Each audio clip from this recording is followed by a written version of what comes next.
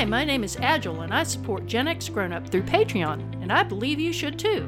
Just go to patreon.com/Gen X Grown Up. No life, no fun.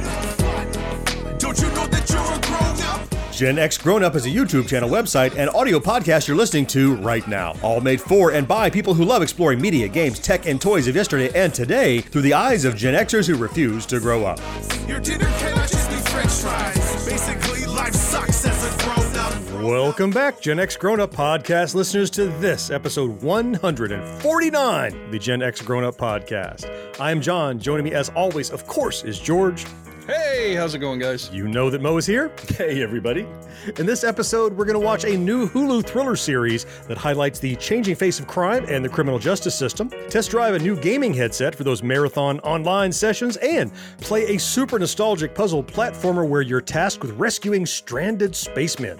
Those topics and many more are coming your way this episode, but first it is time for some fourth listener email. Look, the three of us are here, and we will often listen to the show, but if anybody else does, that's the fourth listener. He's qualified that now. Well, I've learned that I know George doesn't listen. I know, it's established. If anybody else listens, it takes time to write in, that's our fourth listener. And the fourth listener this time around is Kevin M.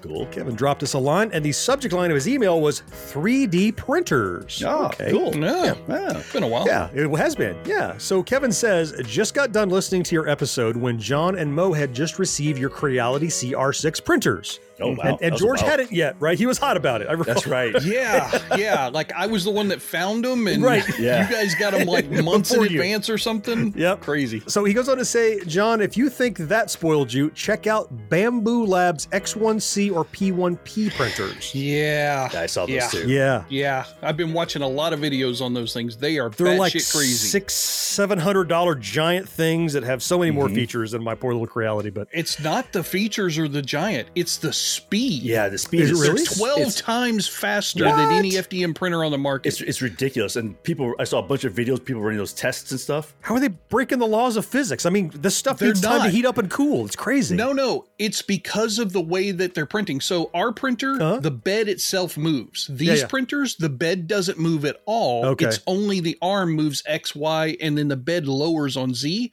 So they're able to move everything faster that way, and they're able to stream cooling across the bed platform without having to worry about the cooling just coming directly on the head. It's crazy. I watched like 15 videos on it so far. They're awesome. Yeah. Sorry, I'm doing a whole episode That's, now. you're That's right, my Kevin. tech part Yeah, of the these segment. things are cool. There you go. Yeah. He goes on to say, Mo, my first printer was the Prusa Mini Plus kit that you had to put everything together on. The Oh my Ender God, that was a 3 pain, Pro yes. was a breeze compared to that. He also takes note, I know y'all do gaming. Gutshot Games did a Kickstarter recently for a 3D printed gaming table. Okay. They're still releasing files, but they've released a lot. I backed it and I've been printing it, and it was worth the money. Better to go look at it than me try to explain it. So I'm passing you guys a link, and I've provided that to you, Mo, if you'll throw it down there. Absolutely. I'm curious. And I took a quick look at it. I didn't dig in deeply, but it's like, if you just hover over the link, you can see it's like you can make it what you want. It's all these elements, and you print it to make what you want. And it becomes this big kind of environment for whatever game is that you can play. It looks pretty just stupid cool. All right. That is a reasonable pledge price, though. Really? Yeah. What is it? Did you see how much it cost? $55. Really? Well, you're that's just not getting too bad. files, Yeah. right? So you're not paying for material or shipping or anything. You're paying True. for the models, right? Yeah, but still, I mean, you know, Nope, not bad. just having all those files ready to print is, that's cumbersome enough. I couldn't do it. No, I'm not going to make them. I know Mo made what did you make? You made a whole rig for a teleprompter system. Yeah. And how many iterations did you have to go through to get it Oh my just God. right? Yeah. Like somebody else doing that for you is well worth the pledge. Yeah, absolutely. That you would do for that. Yeah. Cool. Thanks for the tips. Thanks for the info, Kevin. You got a ways to catch up if that's how far back in the catalog you are, but we're glad that you're back there listening. And yet we still have our printers, still use them. So thanks for the information. I appreciate that you wrote in as well. We love it every time a fourth listener writes into the show. If you would like your email featured here on the show like Kevin's, it's drop dead easy. Just send us an email to podcast@genxgrownup.com. We'll read every single one of them, and most of them, like Kevin's, is eventually going to make the show. Okay, with that good business behind us, time to jump into the body of 149 right after this. What was it like to be there for historical sports moments and unforgettable performances? To be behind the scenes? On Pressbox Access, you'll hear from me, Todd Jones, and other sports writers about their experiences with the greatest athletes, coaches, and sports events of the past half century. We'll share some stories behind the stories, some big, some small, and some we've only told each other. Let us spy you around on Pressbox Access.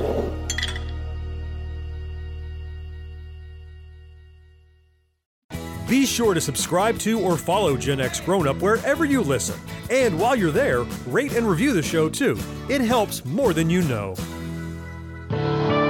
Budweiser and Bud Light join with USA Today to give baseball fans something new. Now, for the first time, you can also pick up an official All-Star fan ballot free wherever you pick up Bud or Bud Light. Vote for your favorite Major League players. Then, test your baseball trivia and win valuable prizes. Answers are in USA Today every day. So fans, settle back with a cold Bud or Bud Light. Vote for your favorite All-Stars and be part of a baseball tradition. Let's get cooking then, talking about media we have been consuming since the last time we spoke. Now, of course, this could be comics or music or books or film or television or whatever it is. And Mo, I want to start with you. What is it you've been checking out? Well, actually, I want to talk about a couple shows that ended, actually. Okay. We have the last season of Barry. I just finished that one recently. Yes. And the last episode of Ted Lasso, which everybody's been looking forward to. Don't even start. I'm still on the campaign to try and get him to come back. I've watched like 20 interviews with that guy saying, it's time. I'm like, fuck, it's time. It's time to get your ass to work on season 4. That's what it is. I know. But what they have to say is, like, growing up as a kid, we saw TV shows, and I remember for the most part, TV shows just sort of faded away, right? They just sort of ended. Season ended, and it just didn't come back for the most part. I mean, sometimes you had ones that, that actually had like a last show. Like, I remember MASH had a last show. Like a MASH had. Like, right. I remember MASH, but yeah, many of them, you're like, is it back this? You don't know if it's going to be back next year or until not. you get the TV guide, right? That says in the fall lineup. Right. I remember Barney Miller had one, all these different had these ending shows. So it seems like now these days, it seems like they're writing things with an ending in sight. Like they said, this is going to run X seasons and we're done. Which part of me, I'm with you, George. I think Ted Lasso had at least another season in it easily. But I have to give him credit for saying, like, okay, look, this is our vision. We're done. I don't want to keep beating a dead horse. Yeah, I just, like, in that particular case, like, Barry felt like it was time to end. Yeah. I was okay with Barry ending. But Ted Lasso, in its particular case, I felt like the stuff they wrote into this season deserved a follow-up that people who were either fans of the show and the characters or fans of soccer or both would really want to see. I mean, you can't tell me, hey, the team makes it into the UEFA Championship League this year for the first time and then not give me anything about that. Right. How do they do? The team never... How does that work out? Yeah.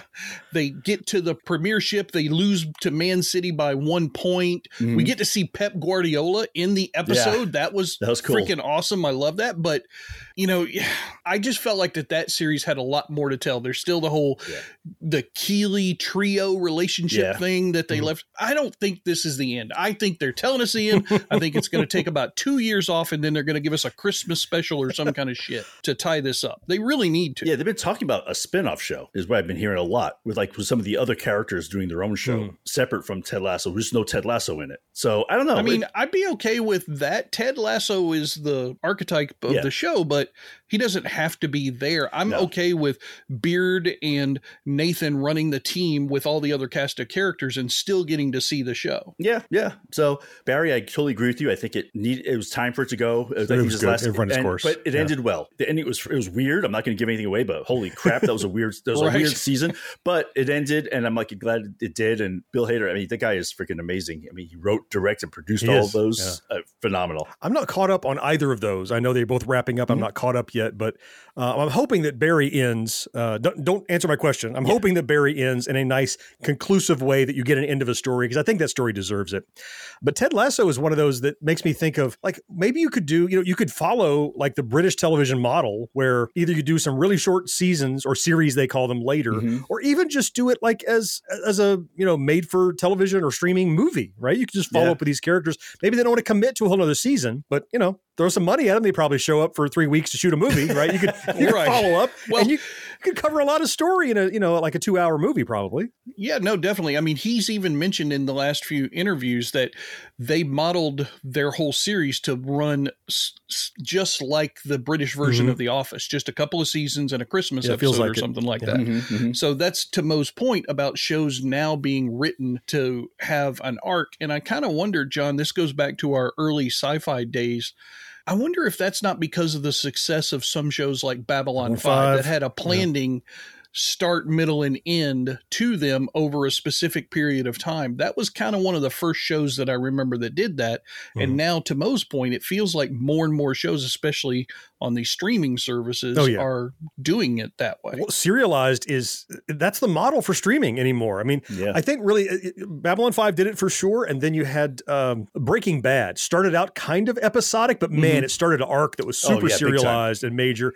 And after the success, and that was on what, FX or something, AMC or FX, or wherever it bounced around. AMC, I think, but yeah. But their success, everybody was like, well, Breaking Bad is going to be this good. I think everybody did that. And that's the pushback from like Strange New Worlds that Star Trek does, saying everything is serialized. Can we try some episodic again? Because there's room for both on television. I think the pendulum swung too far. So I think there's room for both. And, there's a couple great examples of ones that have done it well. So it says stuff is ending, but John, you have something that just came out, right? I do. Yeah. I was looking forward I think it was last time we spoke to, I think we said it's summertime, time for horror movies. So a new horror movie in. Right. It's this week. Yeah, time for a new horror movie. You said last time, George, any time is horror movie time anymore because it's just a fun genre, So I went to see The Boogeyman, which is a bit of an outlier in the world of horror movies. So it's a PG-13, not a super like hard R blood and guts kind of thing. That's fine. Based on a Stephen King short story. Okay. So those two things actually had me looking forward to it because of those. Because if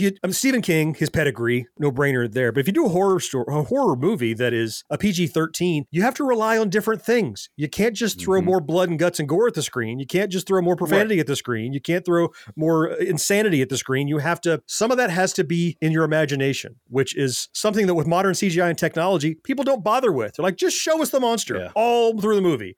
So I went to see The Boogeyman, and all the reasons I was looking forward to it, it paid off for, in that it was that kind of, it's in the dark. What did I really see? And the scare is in your mind. Yeah, there are some jump scares. Sure, you do get to see the monster, but almost kind of not.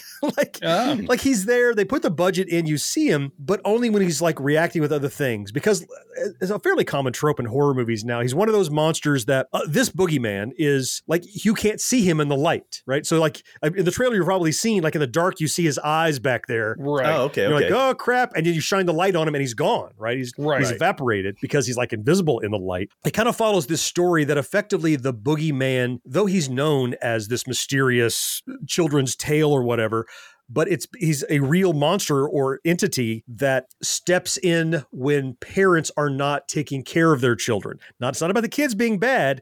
It's when the parents aren't involved and now they leave a void in the child's life that this entity can seep into. Oh, and, okay. Interesting. And so what the premise of the film is that this young lady, and we've seen this story before at the beginning of it, this young lady, the daughter that you see, is like two daughters, a younger daughter and an older daughter. The mother has recently passed away and the dad is internalizing it. So he's holding them at arm's length because he doesn't want to deal with it. And so the kids feel abandoned. And now this Boogeyman is starting to seep into their life and their world. And they're finding that it's real.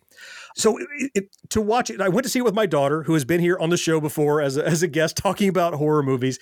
And she's really my barometer for, I know what I expect out of horror movies, but I have decades of expectations. And she's well versed in old horror movies and the current and knows what's in. And she's hard to please. And despite the fact that it wasn't the big scream and gore fest that we enjoy in a lot of films, I think the psychological part of it made it more enjoyable probably than it would have been if they had thrown a heavier rating on it and you saw more. So she enjoyed it. I enjoyed it. I think I would, there's this middle ground that means good but not awesome that I would call like a 3.5 token for Boogeyman. Okay, we're seeing. It is worth seeing. It is worth. It's worth seeing at the theater. Full price, probably not a great idea. It's not an amazing film. It's not going to change the way you think of horror films. But as a summer horror film that kind of came out of nowhere, kind of unexpected to me, and having the Stephen King backing, it turned out to be a good film that I will probably watch again now that I've seen it before. Okay. So worth checking out. So hey, there's a lot of new stuff out. Once you've seen all the Spider-Mans of the world that are going on right now, you want to see something else, Boogeyman, you could certainly do worse. So, all right, cool. How about you, George? What have you been watching? watching, man? Yeah, well, just like you talked about in the tease earlier on when we started the episode, I've been watching a new police procedural type of TV show that's only streaming on Hulu. It's called Class of '09. They are releasing this week to week, so it's not like you get the whole season at once. I kind of enjoy that every now and then as a throwback to the old television days when you were talking a little while ago, John, about, there's room for this on television. Yep. I had to check myself because I almost commented, well, television isn't really television anymore. It's a device, not a medium like it used to be. Like when we were growing up, television wasn't just the device. It was the whole spectrum of the things that were on the device. Now with streaming, you watch stuff on your tablet or your phone, or my kid, takes his flip phone, which is a combination of those two things to work. And the word television doesn't apply to his generation like it did to our generation. They're just like, whatever's in media. It's a monitor now that you hook up to the internet in most cases. I mean, there's still broadcast stuff, but that's only a sliver of what's available. You're right. Exactly. So this show kind of throws it's kind of in between because it's only on streaming, but it's doing the weekly episodic thing. It's a serialized show, so it's every episode is important in the series. Okay. And what they've done is they take the police procedural and they put a time dilation thing on top of this where you're watching the characters in 3 distinct points of time in the same episode. And the way that they let you know is very, non-subtly, a graphic pops up on the screen and it's like 1990 or 2009, the past. Then it's 2023, the present. Then it's 2040, whatever. Oh, the future. The future. Oh, that's cool. Yeah. All right. So they do all 3 timelines. And essentially, it's grappling with our criminal justice system and what would happen if artificial intelligence were put into our criminal justice system, and how would that affect things? So, what could go wrong? All these characters, Class of '09 refers to the FBI class that they all were a part of. They became agents in '09, and the 4 main characters. So, first of all, Brian Tyree Henry. Now, he is the lead of the show, even though another famous actor, Kate Mara, is also like kind of a co-lead. The thing that we were talking about this before the podcast, people might recognize him the most from is he was in the recent movie with what's the pretty guy? Oh, Brad Pitt film. Brad Pitt. There you go. Bullet Train. He was one of the 2 twins. His character was called Lemon. Right. I loved him in that. Yeah. He's the main guy. In the past, he's an FBI recruit agent, just like the others, like Kate Mara and the other people. He becomes, in the present, the director of the FBI. And then in the future, he's the guy leading the charge of this AI intelligence, basically taking over the FBI. Now, agents don't investigate in the future. Oh. They're just dispatched by the AI organ, thing, the cloud computing, whatever. And so you see all of this stuff happening. They jump back and forth between past, present, and future to get motivations, to find out what the characters are going through and why the decision at one point in time is influenced by the decision at a different point in time. It's really a well put together and well thought out structure. I was just about to ask you, and you answered half of my question, which is once you get to the future, why bother going back? Because we know how they got there. But you just explained how it's like, oh, this situation, let's show how they got to be the person that made that decision. I get that.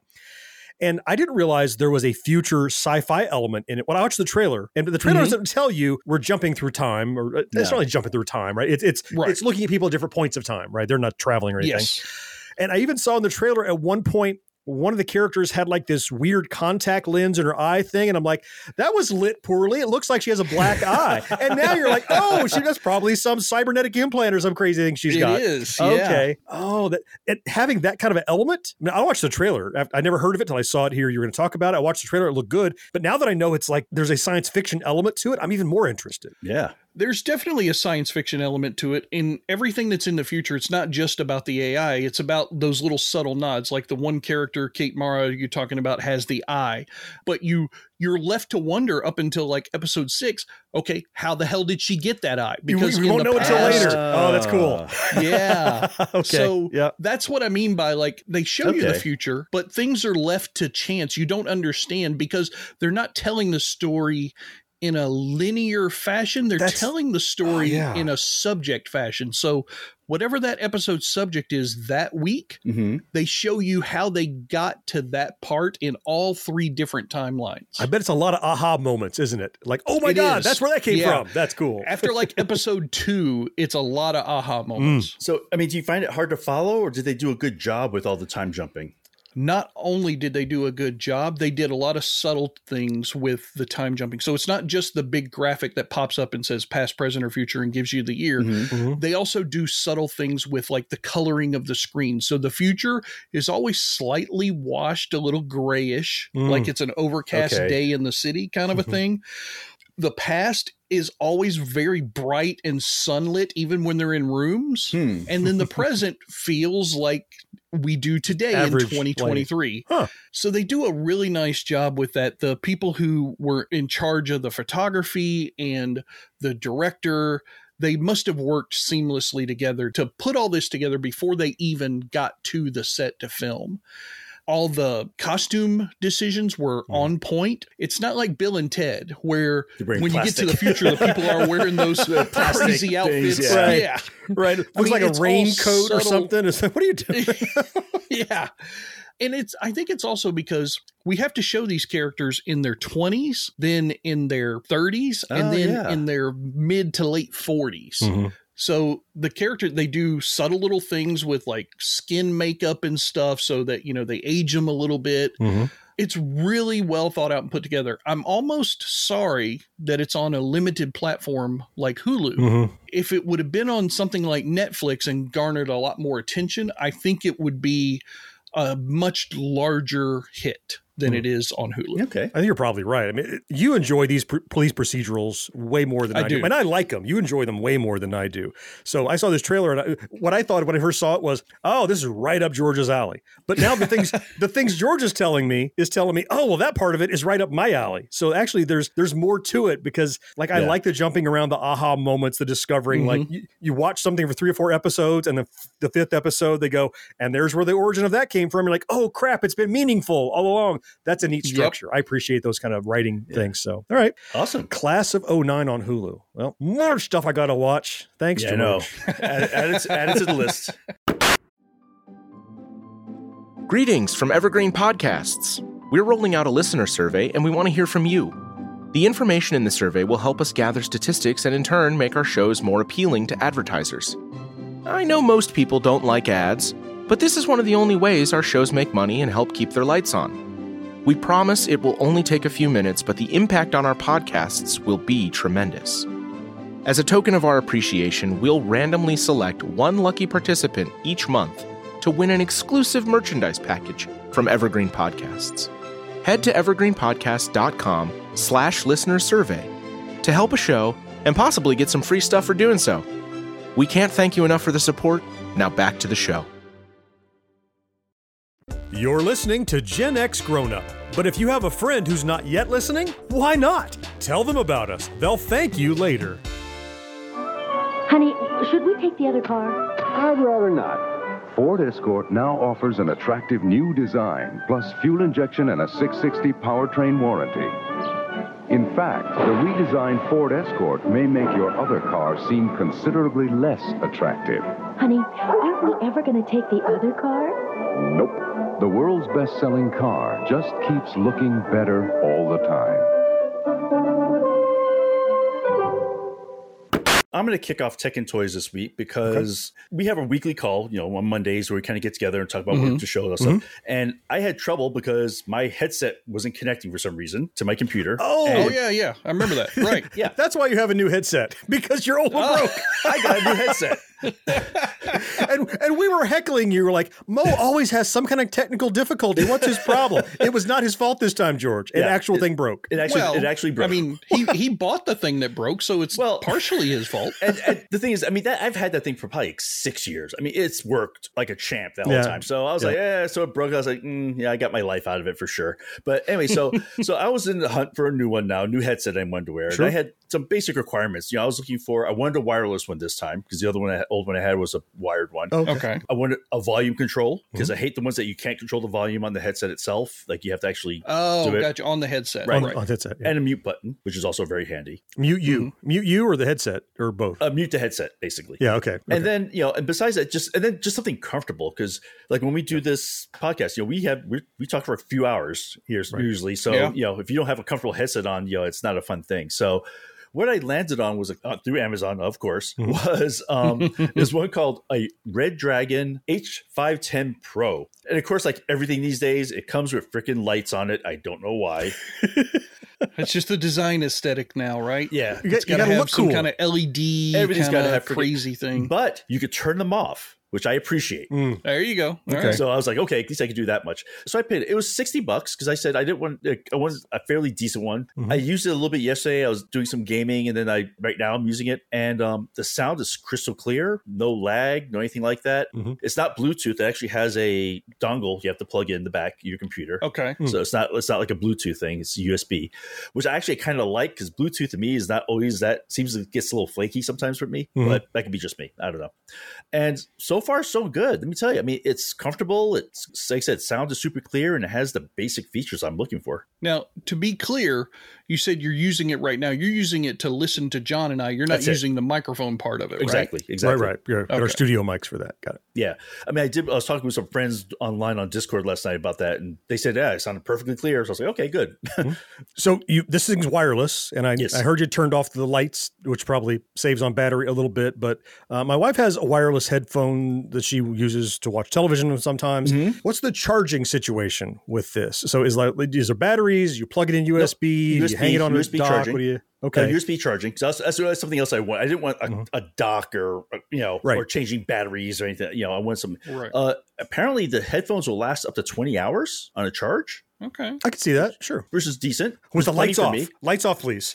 With the lights off, right? Does it have noise canceling? Because sometimes that affects battery. Oh, no, it does not. Okay, so you probably will get closer to that 20 hours. Okay. Noise cancellation kills battery. Yeah, there's life. computing going on, right? It's recording and playing and processing. Yeah. It's active. Yeah, right. Yeah. Yeah. So I said 20 hours, plenty for me. I plugged it in and charged up. I wasn't sure where it was at, but it charged in like an hour or so. I mean, it was fully charged, so it didn't take any time to charge it. So far, so good. And I said $60. I was like, that's about what I wanted to spend. Fairish. There's cheaper ones out there, but they seem a little sketchy. Yeah, I mean, I've just recently I watched a video on one of those guys who he reviews the most up-to-date tech, and he was looking at the new Dyson headphones. I don't know if you guys saw those, but they're headphones that you put on your head, and then there's a thing that goes across your nose and mouth, and it's like air filtration, so that if you're walking around in the city, but he said they're terrible, but they were like $500 compared to your $60.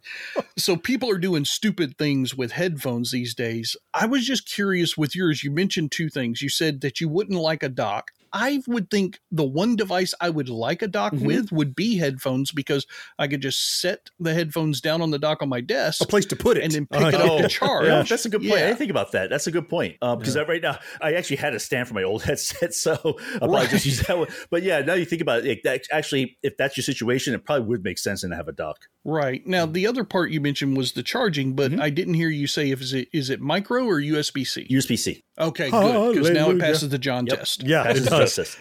But if you're releasing shit in 2023 with micro USB, go back to the drawing board and put USB-C in it. It's just ridiculous at this point. It's just stupid. That's what I got. So, John, I was looking at what you have, and we've talked about these already, haven't we? We have. So I have a couple items to talk about. These are things that we have talked about in the tech segment before, but I have updates to them. Oh, okay. Because only fair, we talk about, we recommend items, and we say, this thing is awesome. I've had it for 3 weeks, the best thing ever. That's not always true months, years on. I actually had two items that just in the last month or so have failed. They've broken, stopped working, one way or another, required attention. And I wanted to call out both of them and tell you how I resolved it, because if you listen to an old show, you might go, well, that thing was crap. What do we do about it? But I actually got some good support on one of them. So I'll tell you a little bit about them. The first one is the one that you guys gave me no end of grief about. And that was my gun massager, the impact wrench for your foot, whatever. We've all seen them now. It's it's like a, what do you call it? Like an air socket that you put, when you're in the garage to take tires off, right? But it's got the different adapters, and it's the impact massager that it does the fast. This is the one that had the who needs a man setting, right? That's the one. That's the one. So that's one that I've been using and I love it because I have really achy flat feet. And so I use it mostly on my feet in the evening, and I run over my feet and I wince, and it actually helps and it feels really good.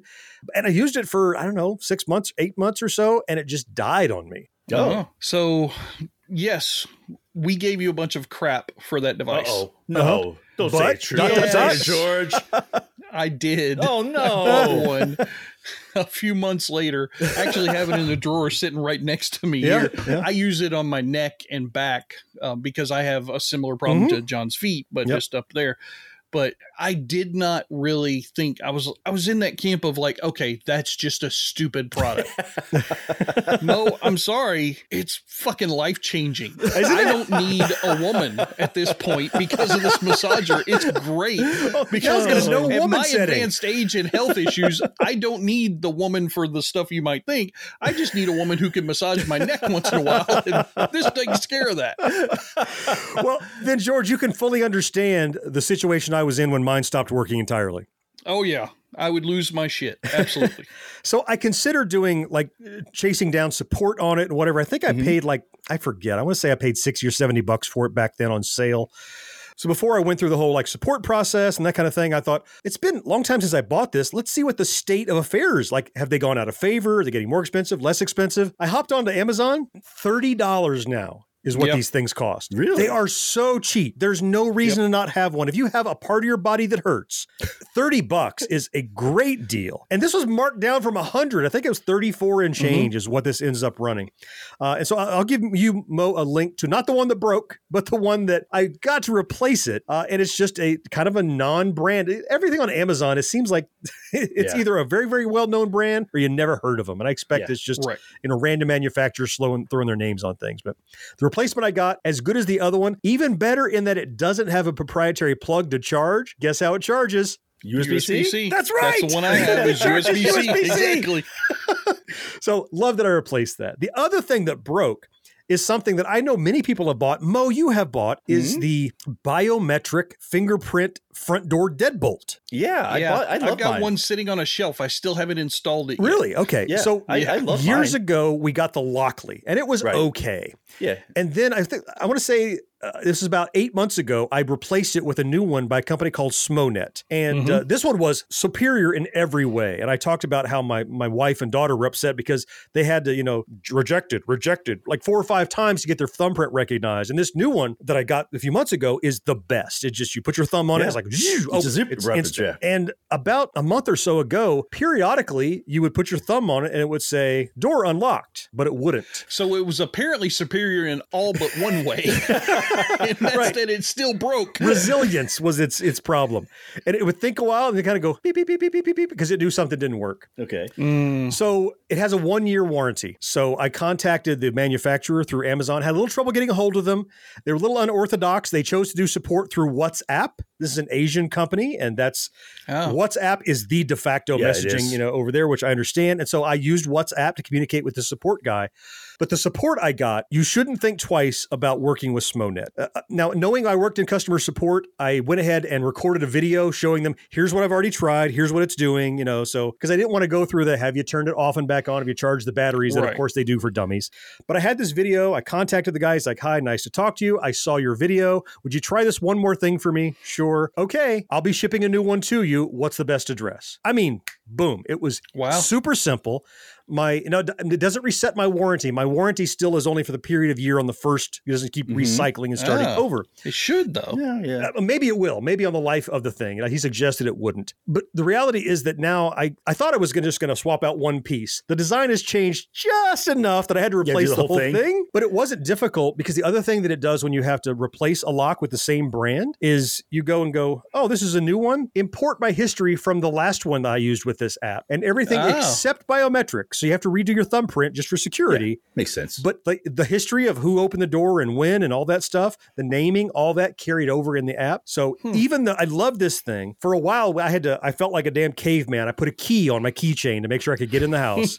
Had to use it a few times, but now I got it back. It's replaced. It's brand new. So I just want to give you an update on these things that they kind of, you talk about them and forget them, but sometimes they don't, months later, they're not what they used to be. Here's a couple that one I couldn't live without, two I couldn't live without, and one they gave me a quick replacement for. So nice. Decent customer experience, I would say. Wow. I mean, just the fact that they sent you a replacement like that without giving you a hassle about it. No hassle. Remember with your video card, George, like, will you give us a credit card to hold or what? No, none of that. Just like, we're shipping it. Here it comes. Okay. That's really good. I mean, I think it was probably partially influenced by the fact that you had a ready-made video. It didn't hurt. Yeah. Set to give to them. And they were probably like, oh, he could put this shit on like YouTube and ruin our name or something. Coming up on 5 Minute News, I'm Anthony Davis. You might think it's partisan because maybe it's critical of one side or the other, but it's not. It's just the truth. And I think that's also something that's kind of unusual for Americans listening to the radio or to podcasts, because the news landscape in the States has been so partisan for so many decades. So 5 Minute News is verified, truthful, independent, unbiased, and essential world news daily.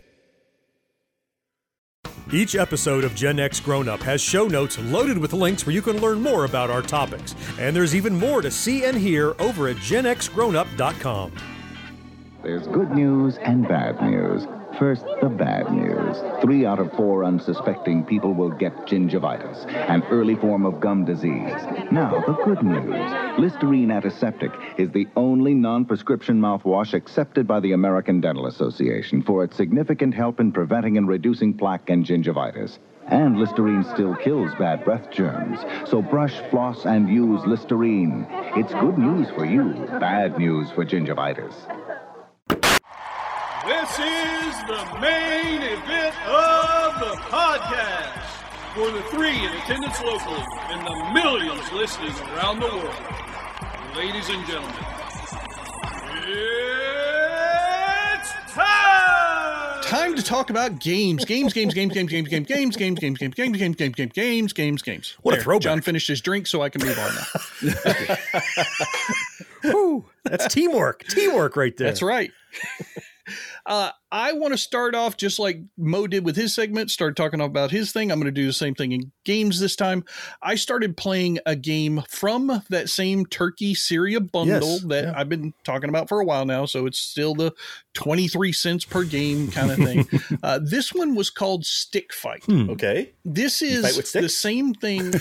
Well, it's Stick Fight in that it's stick characters. Like you remember when you were a kid, you would draw little stick figures, right?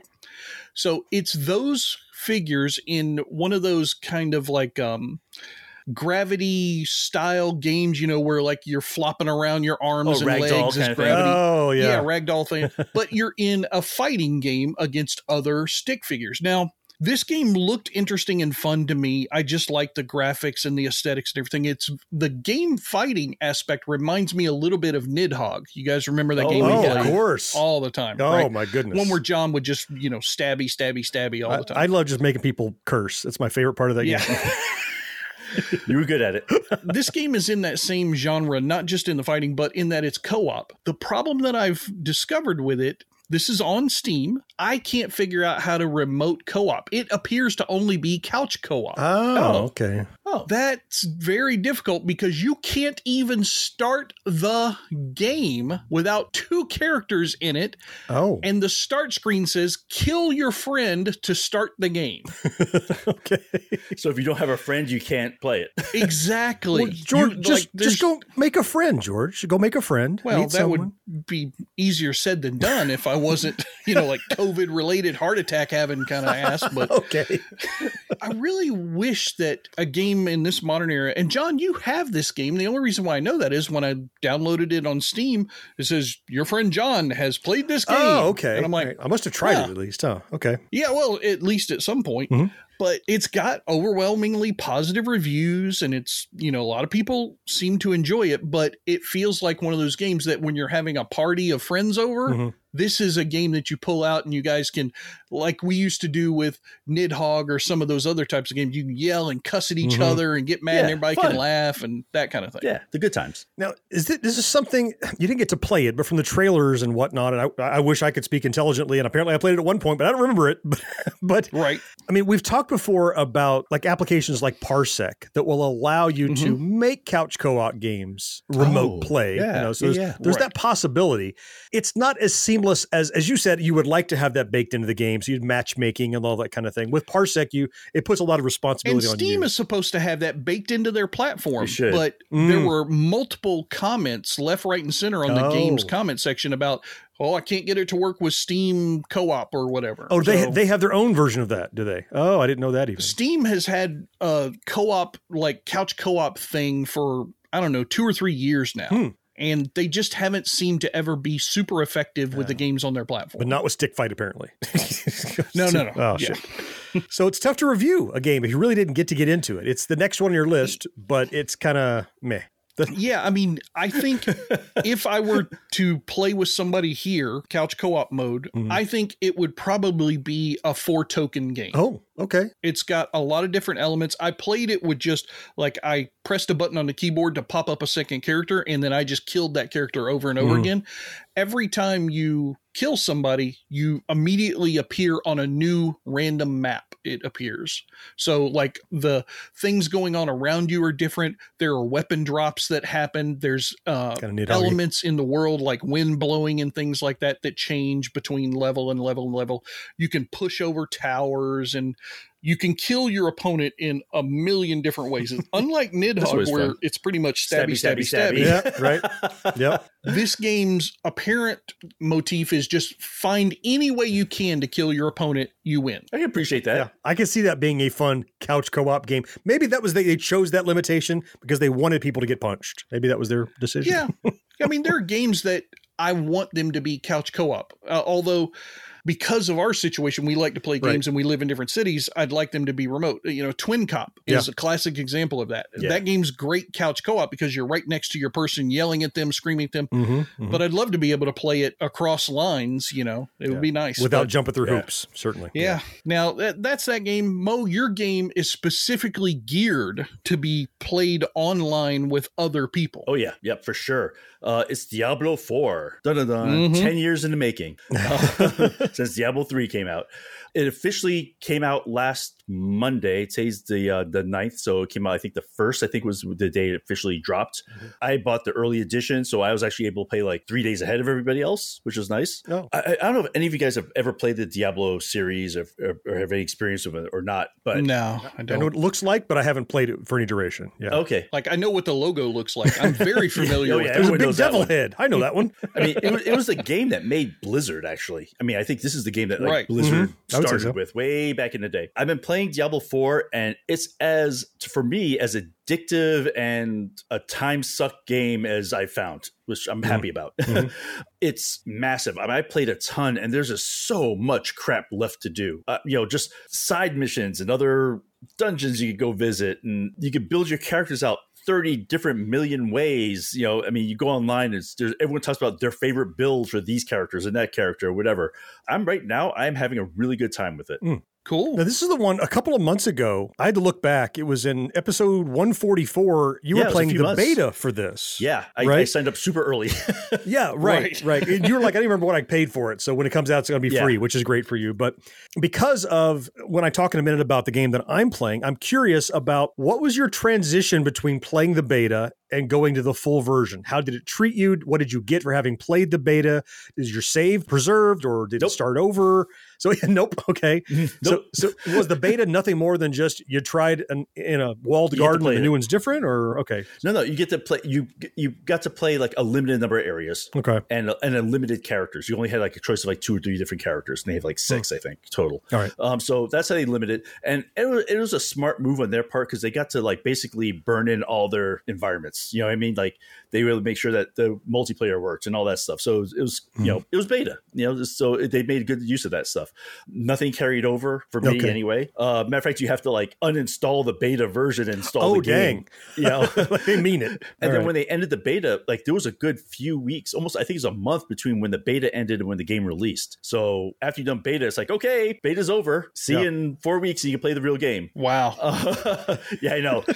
Withdrawal. It's like, John, it's like the you don't know Jack. After 3 questions. Go to the store. You like this game? Go to the store and buy it, schmuck. Yep. It's just a huge game. And you said when you're online with people, you actually see other characters there. You could just sort of ad hoc buddy up with people and go tackle something without even necessarily even talking to them. You know, you have enough emotes and stuff that you can kind of get your point across. It's just like the original game. I remember so much from like how much time I spent on the other Diablo games.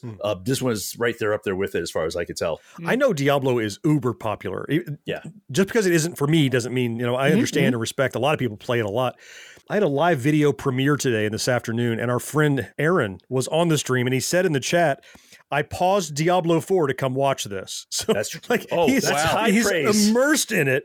But I know. So it's one of those things that I know it's those franchises, like people take off work when it launches to play and that kind of thing. It's crazy. So what are you seeing around the launch of it as far as the community? What's the reaction been like from other players? Are they finding it's good, bad? Yeah, this is the first one I played where the internet was really huge because it was 10 years ago was the last version. So they had some stuff, but not, you know, it wasn't like it is today, right? Okay. So today there are a million videos coming out, and it seems like some people, I don't know, some people are criticizing some parts of it, and I'm like, I don't know if they're haters or just super picky, or because the stuff they're bringing up, like, oh, well, you know, this class is not great because of blah, blah, blah, and I hate the game because of that. I'm like, well, don't play that class. Don't do it, right?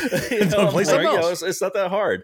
I mean, so far it's getting pretty positive reviews as far as I could tell. They sold a gazillion copies of the damn thing, and you go online and there's just tons of people on there, but it seems like they had a couple of small hiccups early on, like where people couldn't sign on, but they jumped right on it. It was fixed like within an hour, and then they would jump on and play. So it was not like it's Blizzard. They're gonna do their best to maintain their name. So. And they know the whole massive online thing. I mean, that's what they do now. That's their jam, right? So they have a pretty good handle on it. And the story and the interstitial animations and stuff in it are just crazy good. You know, that's the thing about it, that, you know, there's this overlying story in the whole thing, and it just sucks you in, you know, and it keeps you wanting to progress it to the next step, Except why are you going to the next step? Oh, look, there's a little side dungeon there. I guess I'll do that. And then you realize you spent 5 hours, you haven't gotten to your next step yet, you know?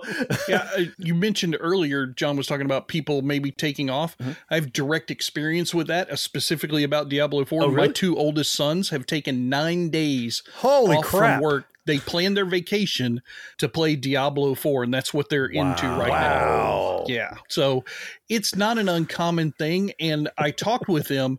They have told me that in their circle of friends who video game, that probably half of those people planned vacations for this time period. Damn, really? Just to play Diablo 4.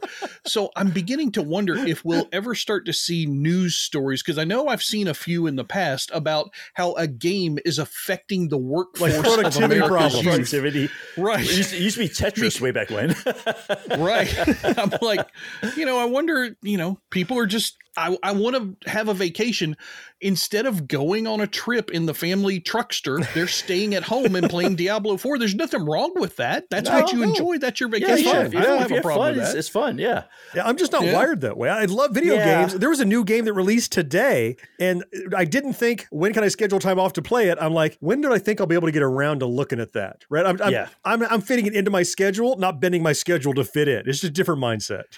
Yeah, I think it's because what they grew up with as being vacation worthy and fun.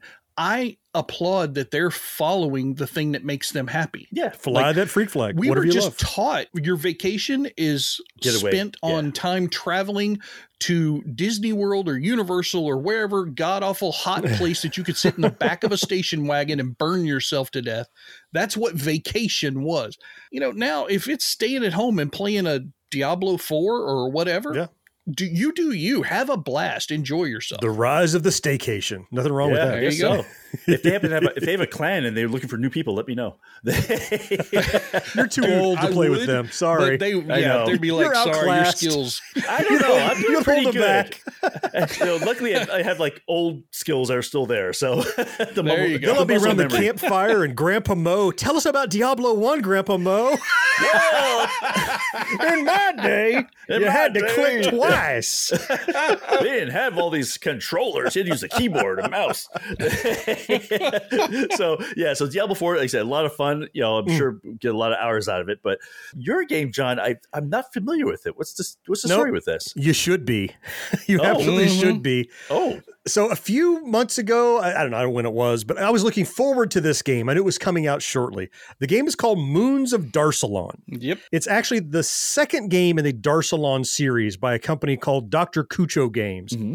They did another one that was called, I can't remember, something else Darsalon. So they've started this planet called Darsalon or Darsa or whatever it's called. And the first one was like a spaceship, like you flew a little space. It was Gravatar-ish. You flew a spaceship around shooting stuff and picking up, whatever. That was like a super cheap little $5 quickie game. This, though, is their first kind of bigger adventure, this Moons of Darsalon. Let me describe the game very quickly. Imagine you're playing lemmings, but you are walking around on the ground with the lemmings. You're another character. So rather than clicking where they go, you're leading them. Like you're walking along saying, you guys come this way. And if there's a barrier, you can change the barrier. You can actually, change the terrain or that kind of thing to get them to where the lemmings kind of need to be. There's even lemming jokes in the game. They know lemmings is part of this game. When you power up the game, I say this is a nostalgic kind of retro game, and it is. You power it up, it starts to look like a TV turning on with snow. It looks like you're booting your Commodore 64. It's a blue screen. You type load. You actually have to push the A button, LOAD, to make it happen. You could bypass all this, of course, later, but why would you want to in the beginning? And then it loads, and you see, like, how the Commodore would load, and you would have a square picture in the middle, and then the outside was flashing colors as it decompressed off the disk. It's doing that. None of that's necessary. It's all in memory already. Doesn't matter. But it's not off of disk. I loved it when you showed this to me, John. It says loading from tape. Cassette. It said on tape. That's right. That was, Oh, I love that. That was so awesome. But then you get in the game and it has like that deformed, like you're looking at a CRT, there's scan lines. You could turn all this on and off too if you don't want those features. But you're this very expressive little character, and you start just running around, and it's like a squad-based game. Right? You can say, follow me, stay put, walk right, walk left. The spacemen you're trying to rescue, they can't do anything other than just walk around where you tell them to. They can get hurt, though, by environments, by aliens shooting at them and all this stuff. And they're even afraid of the dark. Like, they won't go anywhere in the dark. You can start to get these power-ups or these tools. So you get a flashlight. So you make your way down to the cavern and you shine a flashlight and say, follow me. And then you take off and you see a little speech bubble pop up going, I'm afraid it's too dark. You have to lead him out with the flashlight. And then as you get more progressive levels, you get like guns, and you get vehicles that you can drive in, and you get like lasers and stuff and jetpacks that you can run around.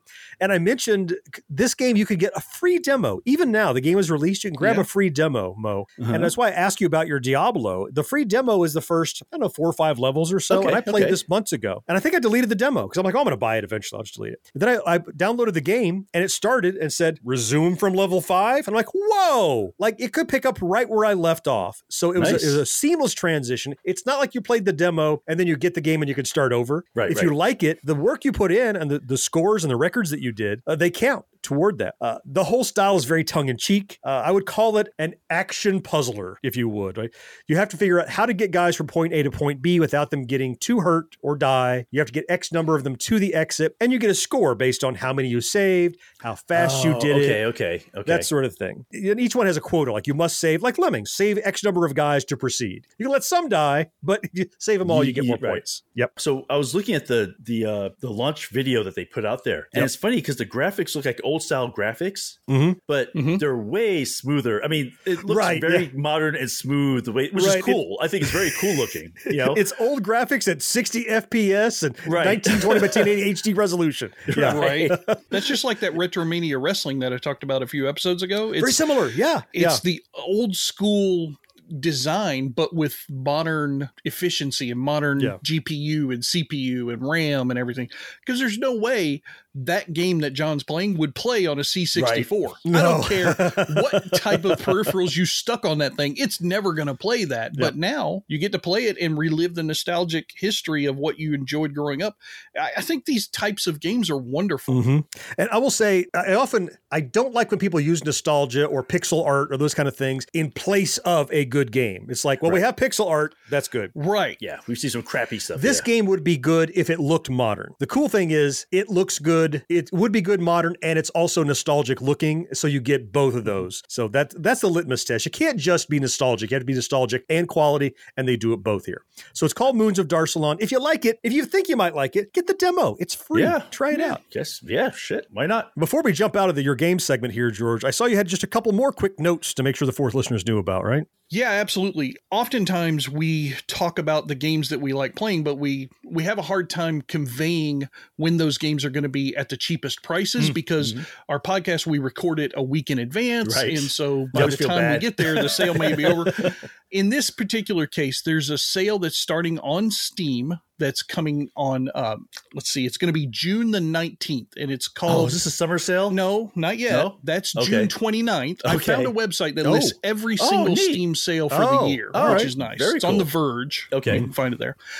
Summer sale is going to be June 29th through July 13th. That's the major seasonal sale. But there's one called Next Fest. Okay. Don't know what's going to be in it. It feels like maybe games that are going to be sequels, maybe. Okay. Because it's called Next Fest. That starts on June 19th and it runs until June 26th. Oh, okay. So it predates the summer sale by a couple of days when it ends. Okay. Also, there is a couple of sales going on right now on the Epic Games Store. Now, unfortunately, both of these end on the 15th, which is the day this podcast releases. Hurry. But you might have a few hours to if you listen to it right there. away in the morning. Yeah. Right. There's one that gets you different discounts on specific games, and it's called the Summer Game Fest. But then there's also another one operating at the same time called the Mega Sale. That one gets you 75% off of select games. Okay. So if you couple some of those games with the always in your inbox Epic Store coupon that you always have in there, you could probably find some really good deals. And the only reason why I wanted to talk a little bit about it is because there's a game that they are putting up for pre-order on Epic Games Store right now that I just mentioned in the Discord server a few hours ago. Oh, yeah. That's not applied on any of the sales or the coupon. Of course not. But Alan Wake 2. Oh, wow. wow. When you talk about 10 years, this is longer than 10 years. This is almost 20 years for this game. Has it been that long? That was an amazing game. Holy crap. I believe Alan Wake first came out, I'd have to go look at it, but it had to be in the early 2000s because my youngest son was still very, very young, like 3 or 4 years old when I got that nice Xbox 360 collector set that has the book and everything. They came out with a crappy Alan Wake American Nightmare shortly thereafter. Yeah. It was okay, but it wasn't nearly as polished as the original game. This new trailer for Alan Wake 2, holy shit. It looks good. Oh my God. It looks creepy and disturbing and awesome. It's the same voice actor from the first Alan Wake game, which I love. Oh, nice. It's got new characters that you'll be playing, which is also fun. Can't wait to play these games. Have you already pre-ordered it? Yes, I knew you would. I knew you would. I got the damn deluxe edition for $70. But you should. Look, it's been 20 years since you had this thing you love, and a new one comes along. It's like people give me crap because I bought the stupid Atari Lego. All my life, I wished I had an Atari Lego. Now I can get one. Yep. Shut up, I bought one. I love it. And I love that you broke your rule of just pre-order and buy the best one because how much you like it. Yeah, that's cool. The bad thing is that's not the only order I'm going to do. If I find out that there's some kind of box set thing with special toys or something, I'm going to buy that shit too, just because I'm a sucker for this game. Soundtrack, art book, God knows sound, whatever, right? All right, Remedy, listen up. If you need money, just more releases. George is on board. Yeah. It just looks awesome. I'm looking forward to it too. That's cool. Well, hey, podcast listener. My name is Vince, and I'm the host of a show called The RR Show. It stands for Reddit Readings. We're going to sit down twice a week, and I'm going to bring you the most entertaining stories from all of the best subreddits that exist online. Things like malicious compliance, petty revenge, hey, lady, I don't work here. Oh, there's so much more. Lots of great stories and things you won't believe. Like the one time this dude was caught in a bathroom with his friend, and he was slapping them because that was the only way that he could actually legitimately help them. A mall cop comes in with a taser. Oh, yeah, the rest is history. It's going to be fun. There's, I don't know, I got like 20 seconds left, so I don't got much more time to tell you another story. But just join me on The RR Show. It's from Evergreen Podcast, produced in partnership with Wessler Media. So The RR Show. Wherever you get podcasts, subscribe today. And it's like an adult story time. Let's hang out together. The RR Show. Subscribe today wherever you get your podcasts. If you're a die-hard Gen X grown-up, you can pledge your support by clicking join on YouTube or by becoming a patron at genxgrownup.com/Patreon. They got theirs, you get yours, only at Matthews. Hundreds of audio-video bargains, each includes a $200 value bike. The great new mountain bike or the famous touring bike. Mitsubishi 200-watt complete rack stereo with bike, just $588. Sharp VHS with hi-fi stereo and bike, $498. Fisher 19-inch remote stereo color TV with bike, only $488. Clarion AM/FM cassette car stereo booster speakers and bike, $168. Installation daily till midnight. Financing with your good credit. Matthews, top of the hill, Daly City. All right, before we wind it up for this episode, we always like to take a second here toward the end to talk about the things we're looking at now or looking forward to between now and the next time we get together.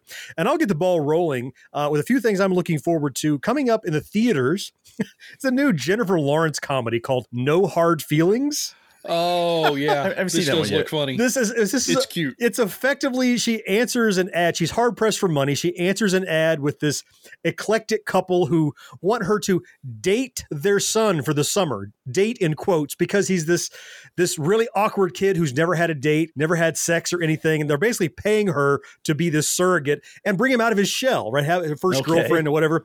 And you can see what's going to happen. They're going to have genuine feelings or respect for one another. It's going to change the whole dynamic, but it looks hilarious. There is a throat punch in the trailer that makes me laugh every single time. Okay. Yes. So even if I've seen the best parts in the trailer, I'm still going to go see this movie in the theaters. It's coming out June 23rd.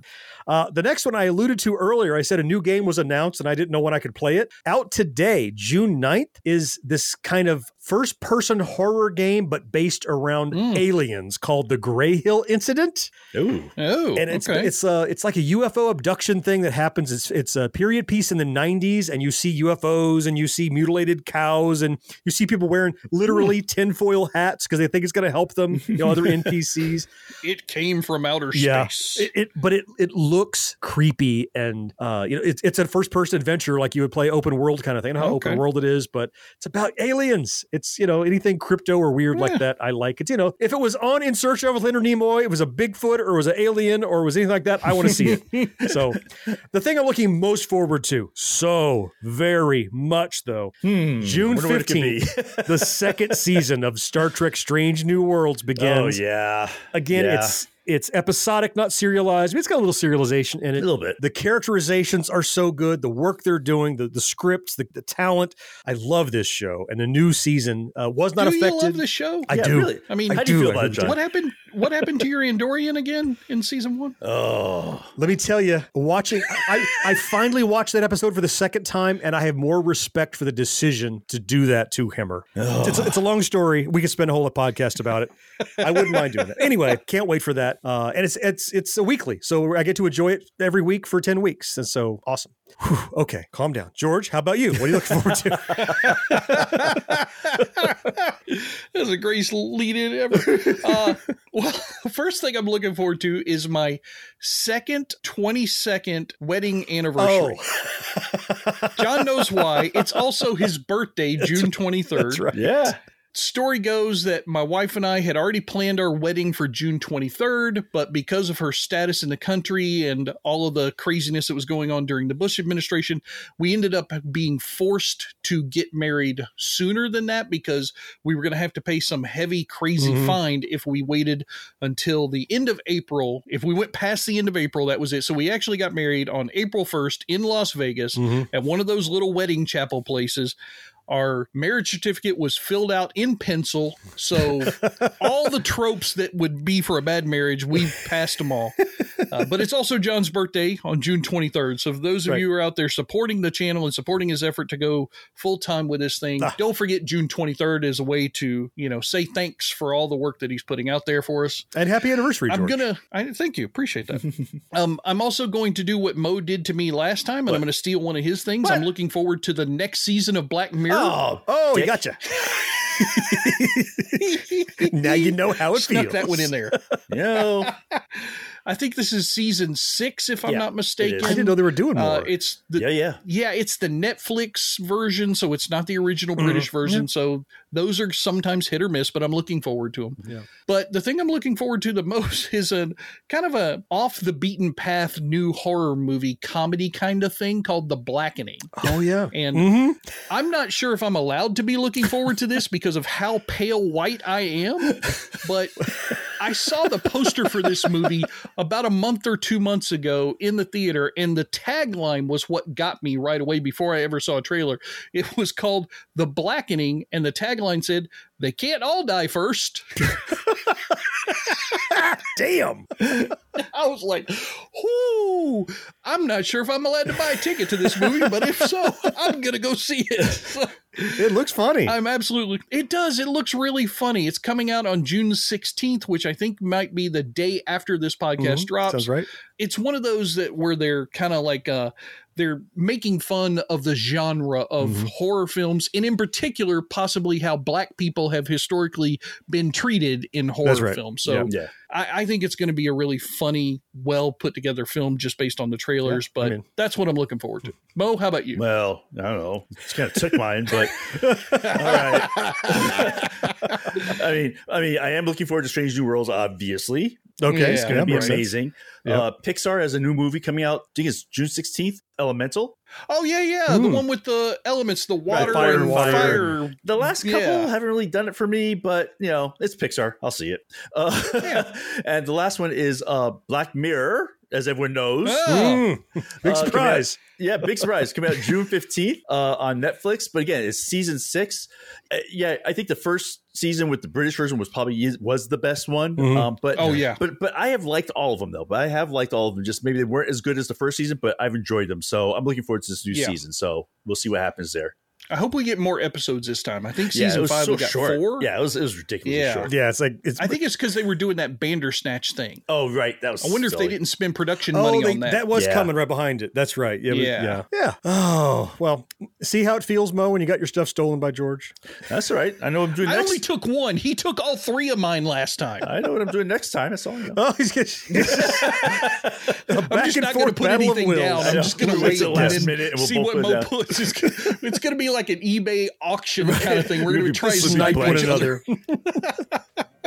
Oh, before we get out of this episode, I want to send a heartfelt thank you to a brand new patron. Oh, nice. Headed over to patreon.com and hit us up. I want to thank you, 777. Nice. And you know he's cool 2 ways, because the S is a 5 in the word 7. So it's 555 even, right? So 777. So it's really cool, like a movie title. And he's doubly cool because his pledge is in euros. So he's not. Yeah, he's high class. Just he's not like us. He's old world. That's nice. Thank you, 777. We've seen your comments over on YouTube. We've seen you participating and getting engaged. And now you joined the army of amazing people who support us financially. We're so grateful for that. If you would like to join 777 in his support, it's easy. You just head over to genxgrownup.com/Patreon. Get out your checkbook or credit card, whatever they need. For as little as $1 a month, you can pledge your financial support for Gen X Grown Up and help keep the lights on. Help ensure that we keep doing what it is that we are doing for the foreseeable future. Thank you so much, 777. And everyone that supports us there. That's going to wrap it up for this edition of the show. But don't worry, we'll be back in 2 weeks with another one. But next week is our backtrack, where we pick a single nostalgic topic and dig in deep. Oh my God. So we're doing a movie again. Yeah. And I rewatched this movie, and this might be one of the few perfect movies from our era or any era. Wait, rewatched. So you actually watched this movie this time? Oh, absolutely. Okay. Oh, no. Okay. I've seen this movie plenty of times. In anticipation of and in celebration of the final allegedly film in the Indiana Jones series, we're going back to check out Raiders of the Lost Ark. Amazing movie. Oh, you can't stop singing the theme. You can't. Everything about this movie, I just like, there's nothing wrong with it. And you could look for nitpicky stuff, doesn't matter. It's just drowned out by the goodness in this film. So join us next week. This is going to be a fun one. Maybe it's going to be a long one. I don't know. We'll see how well we can constrain our enthusiasm for the film. Until then, I am John. George, thank you so much for being here. Yes, sir. Mo, I appreciate you, pal. Always fun, man. Fourth listener, it's you, though, we all appreciate most of all. And we cannot wait to talk to you again next time. Bye-bye. See you guys. Take care, everybody. No life, no fun. Don't you know that you're a grown-up? Gen X Grown Up is a member of the Evergreen Podcast family. Learn more at evergreenpodcasts.com. Watching shows till sunrise. Unacceptable for grown-ups. Your dinner cannot just be French fries. Basically, life sucks as a grown-up. George remembers this. That's good enough. He's gonna start bringing like orange construction paper. It's fine. Yes. Mo has like a contract on that one. It was actually he's copying my will, believe it or not. I printed off a draft of it to see what was in there. I was like, what the hell am I doing? He already willed his white balance card to somebody. Apparently. Good. And now it's fucking pouring. Oh, geez. It was funny. I heard the lightning strike, or the thunder strike, rather, and I hit me, and then I was looking, I watched Mo, and about 3 seconds later, he went, because it made its way across town. Funny. You know, a lot can happen in 7 minutes, and luckily, that's how long it takes me to tell a story. My name is Aaron Califato, and I'm the creator of 7-Minute Stories. I'm proud to partner with Evergreen Podcasts, and I'd like to invite you to join me on this journey. I'm going to take you on some crazy roller coaster rides using my unique extemporaneous storytelling style, and together, we're going to try to make sense of the world, all through the art of storytelling and all in approximately 7 minutes.